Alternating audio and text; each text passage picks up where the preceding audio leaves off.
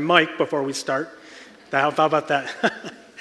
I want to thank everybody who watches from home. During the announcement time at the beginning, I always, I say good morning to everyone here. I always forget the people watching at home. And I do go, and I don't watch when I speak because I don't like even watching when I speak. But I like the comments. So I do check comments, and thank you so much for the comments that people put on who are watching from home and for joining us. It is a blessing to have people know that people are worshiping with us even from their homes when we can't be here. So thank you for everybody who watches from home. To start today with the message part, 2 weeks ago I shared with you about my daughter, because I share with you about my daughter every week. She is an endless fount of sermon material. And I shared how on Christmas Eve, she almost gave her life to Christ. She almost said that prayer. And we think we discovered yesterday why she did not. But that's for another day, or maybe I'll tie in with this. But before that, we had another conversation with her. Jessica had a conversation with her. And the conversation was about heaven. And I'm not sure how it came up, but it came up that she didn't want to go to heaven. And so her and Jessica had a long talk about, well, why wouldn't you want to go to heaven? Heaven is an awesome place. And so they talked, and eventually Amelia said, all right, I'll go if you're going.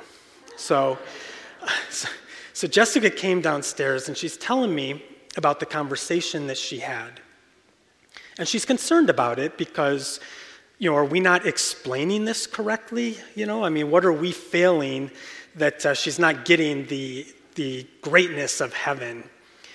And when she told me that, I immediately understood what Amelia was going through. Because when I was her age, maybe a little bit older, I had the same fear of going to heaven. And I can vividly remember not being much older than her and being kept awake at night by the idea that I was going to die and end up in heaven. And it was a beautiful place in my imagination, great buildings, and it was so bright, and I remember flowers and a field. But it terrified me because I was alone. And when you're young, what is scarier than the idea that you're going to go somewhere and be alone? And so as we talked about it, I said, this is exactly what she's going through, the same thing that I went through.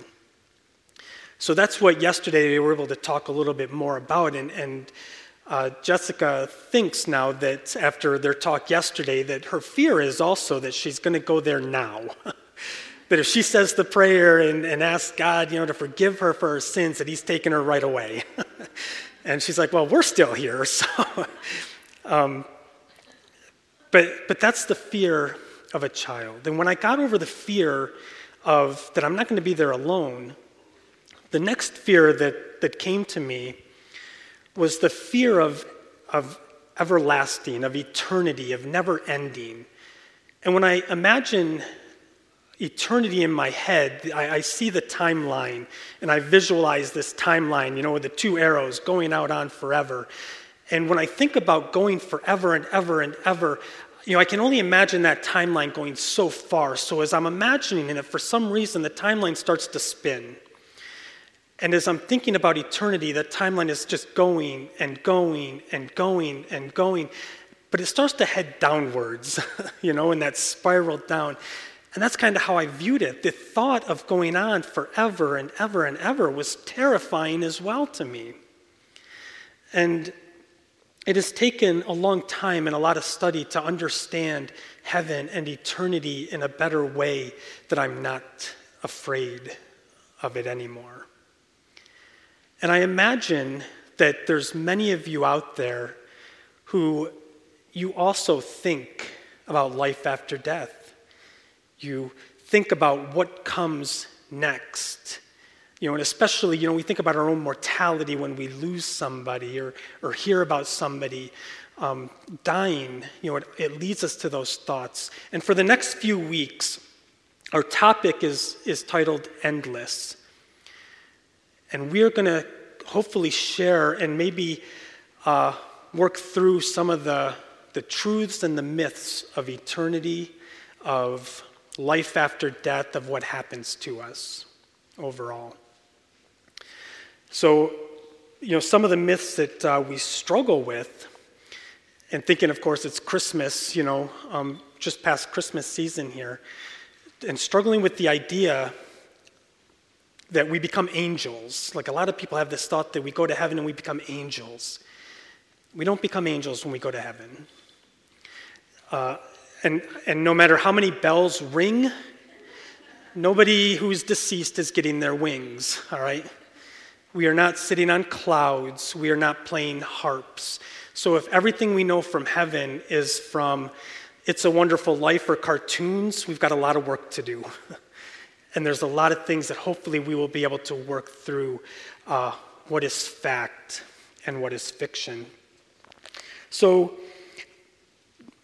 today we're going to be talking about who God is, who man is, and what is the choice. Next week we have Olivia Barnes is going to be sharing with us, so we're going to take a quick break from our series, and Olivia is going to share a standalone message that I think will tie in. If it's on what I think it is, it's going to tie in with today a little bit. And then in 2 weeks, we'll discuss heaven and hell, and then the last week we will discuss what now. So we've talked about these things. We've talked about life after death. Well, now what? So what? So today is...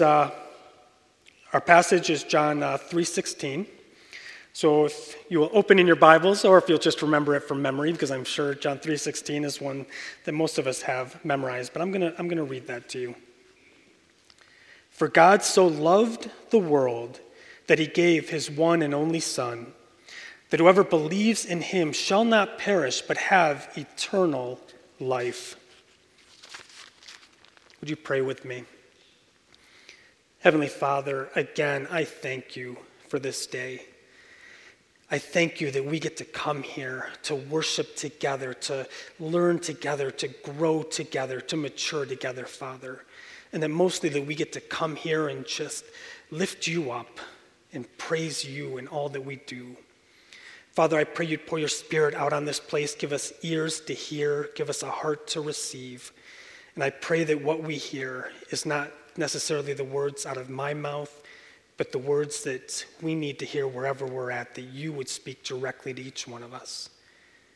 And I pray that as we leave here today, that nobody leaves unchanged, but each of us leaves here having gotten a word from you, a word that will carry us on through the week, that we can think about, meditate on, and use to grow throughout the week, Father. Lord, again, we thank you, we praise you for everything. And we pray all these things in Jesus' name. Amen. So who is God? I want to begin with our passage, John 3:16, as we kind of dissect this passage. Because we see John 3:16 all over the place, right? We see it at marches on Washington. We see it on sporting events. We see it on Guys Eye Black. We see John 3:16 all over the place. Who is that passage about? And I think that what most people believe is that that passage is about them. That this passage is written about me. And we even take it so far as we'll say, insert your name in place of the world. For God so loved Tom that he gave his only begotten Son, that if Tom believes in me, he will not perish but have everlasting life. But as we look at that passage and we start to dissect it, and I think about the precept studies that we used to do. Connie leads a precept study. Brenda Mitten leads a precept study. We don't have them right now because things are crazy. But if you ever get the opportunity to join one of these studies, I cannot encourage you enough, because in those studies, we really learn how to dissect the scriptures. And I was thinking about this as I was looking at the verse, and as I was reading it, in a precept study, what we do is we mark keywords. There's some things we mark, like if there's repeating words or connecting words, we mark up our Bible a lot so we can really, it'll come to life and we can really see what it's saying to us. And as I read John 3:16, here is how I would mark up a couple of the key words. Whenever we see God, we put a triangle over God or any pronouns of God. When we see Jesus, we put a cross over Jesus or pronouns of Jesus. So in this short passage, I want you to hear where our marks are. For God, triangle, so loved the world that he, triangle, gave his, triangle, Son, cross, that whoever believes in him, cross, should not perish but have everlasting life. In this passage, this short passage, 5 times there's references to God the Father and God the Son, to the Trinity in that passage. Who do we think that passage is about? That passage is about God. That is not a passage about us. And especially because we take this verse out of context, we only see this verse and we have no idea what's going on around it. This is a conversation that Jesus is having with Nicodemus, where he's explaining how to be saved, and he's explaining God to a Pharisee. This passage is about God, not about us. And the reason this is significant to begin with is because we have to alter how we are looking at the scriptures. I know that it's nice to say that this is a love letter written to me. And that makes me feel all warm and fuzzy and good inside. It's a love letter that God loves me so much, he just wrote me this nice little letter. But that's not really accurate. This is a letter from God about God. And because it's about God, it shares the great love he has for us.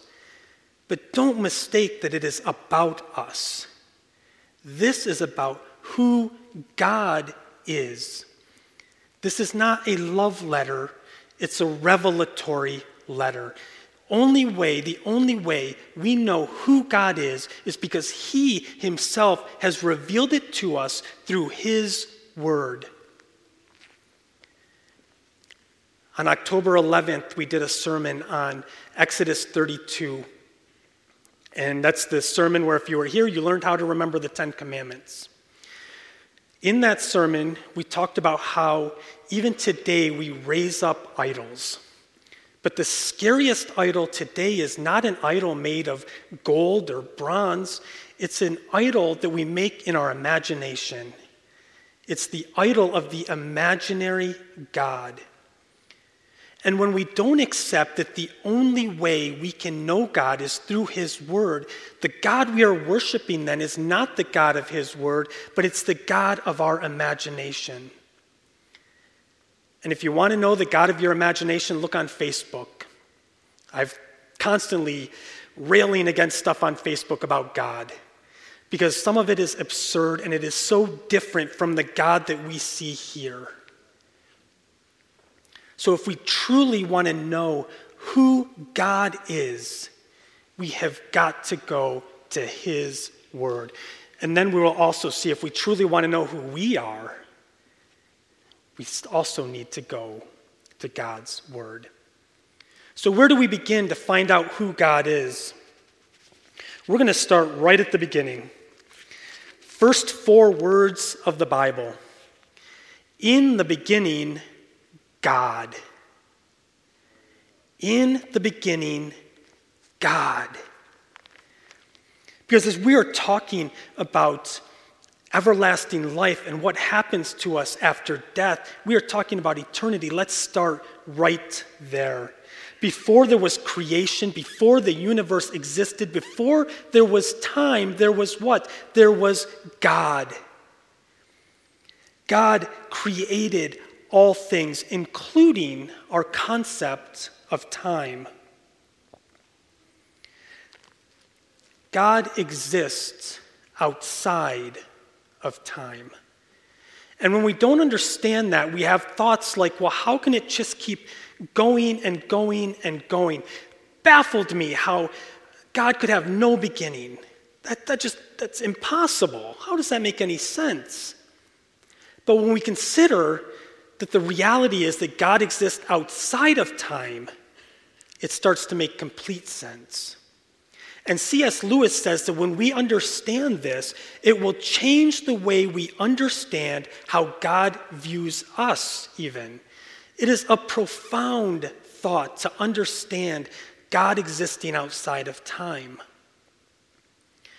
C.S. Lewis goes on to say that to suggest that God is constrained within our timeline is the same as saying that an author is constrained within the timeline of the story that he is writing. Of course he's not. So why is that significant? Because what we see of ourselves is we see each passing moment. And I want you to take a moment, and I want you to think about your life. You can close your eyes. Think about your life. Think of all the key times in your life and put them on a timeline. When you got married, when you had your first child, graduated college, whatever it is, put those key moments on your timeline in your head. You lived through each of those key moments, and you could see yourself from that moment. As you are looking at that timeline, the way you are looking at every moment at once, that is the way God looks at us. God is looking at you through every moment of your life. When God sees you take your first breath, he also sees you take your last breath. He is not walking this timeline with us. He is watching us. God saw my grandfather being born the same time he saw my dad being born, the same time he saw me being born, the same time he saw my daughter being born, and he is witnessing every generation down the line. Does that not blow your mind? When you think of that God is witnessing all of it at once. I don't know about you, but I understand why the psalmists say things like, majestic and almighty and wonderful. I mean, that is just incredible that God views me in my entirety. He's not just looking at one mistake I made. He is looking at me in my entirety. And that is who God is. If that is who God is, then who is man? And just as I said, we can only know God through his revealed word. We can also only know ourselves through his revealed word. Because again, we can only see ourselves from one moment to the next. But God has revealed the truth about all humanity for all time.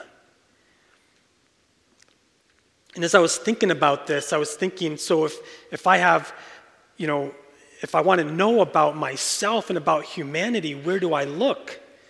I can go to, and too often today, people go to other things. We go to philosophers, psychologists, scientists, poets, to find out what is humanity, who is man. And I was thinking, I drive a Toyota Sienna. If there's something I don't understand about my car, I'm not looking for the manual from a Ferrari to figure it out. As much as I may wish my car was a Ferrari, that's not where I'm going to find out about my Toyota Sienna. A Ferrari that holds 3 car seats is what I would like, but that's for another time. What's the manual we are going to look for? We're going to look for the manual directly from the Creator, the one who made my vehicle. And we're going to look for answers about us as well from the Creator. Because let me tell you how God views us. In Jeremiah 18, God sends Jeremiah to a potter's house. And I'm just going to read this to you. It's 1 through 10. This is the word that came to Jeremiah from the Lord. Go down to the potter's house, and there I will give you my message. So I went down to the potter's house, and I saw him working at the wheel, but the pot he was shaping from the clay was marred in his hands. So the potter formed it into another pot, shaping it as seemed best to him. Then the word of the Lord came to me, O house of Israel, can I not do with you as this potter does, declares the Lord?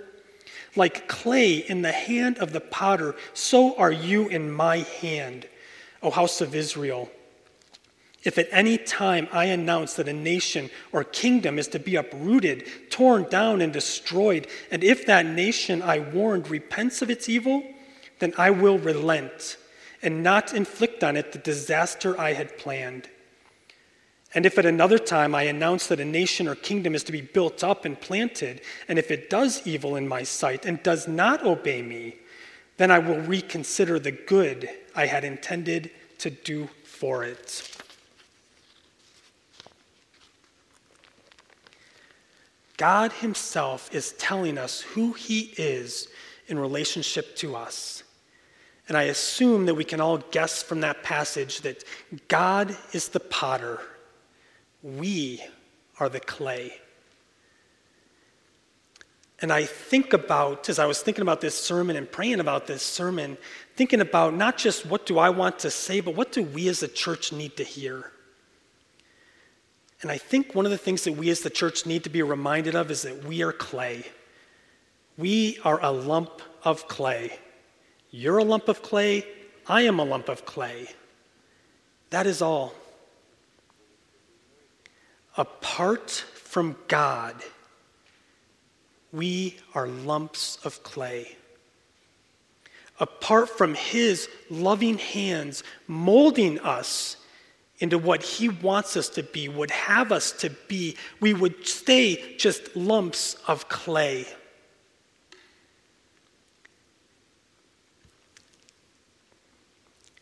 And I think that sense of humility is lost in today's church. And I like reading the saints. I like reading early church history stuff. And you very much see the humility in the saints of the past. We are lumps of clay, but we have a loving creator who is designing us and has designed us to be something. And what has he designed us to be? I don't know for each one of you. I know in my kitchen I have a lot of little storage containers. And I know that I have different sizes, probably like many of you in your kitchens. And each size is valuable. Each container has a purpose. And if I had to use my really big storage container for a cup of soup that was left over, that would kind of stink, and I'd have to find a place where it would fit in the refrigerator. Every container is valuable. And it was the same as God is giving this analogy. Before Tupperware, there were clay jars.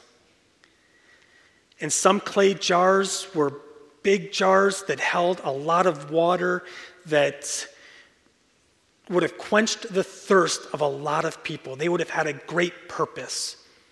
And maybe even more than that, maybe some of those jars would become the jars that were holding the water that would be turned into wine, that would be the first miracle that the Messiah would perform. And maybe some of those jars were just little jars, just big enough to be carried around with you and hold perfume. And maybe the perfume inside those little jars would have been the perfume that was poured out on the Savior's feet to clean his feet. God has created us, lumps of clay, to be so much more. God has given us a purpose here, and God has a desire for us to have an eternal purpose with him. So what is the choice that's before us? In 2 weeks, we'll get into that a little bit more about heaven and hell. But the choice before us today is to remember in all humility that the choices that we make, the things that we do matter. Because we can't do it on our own. We are just lumps of clay. But we have a loving Creator who wants to see us in eternity with him. Would you pray with me? Heavenly Father, I thank you again for this morning. And Lord, I pray that as we leave this place, we leave here with a healthy balance of understanding and being humble at what we are, but also that we have that healthy balance of knowing how loved we are by you. Lord, your word says in John 3:16, you are God, you love us, and you want us to have everlasting life with you.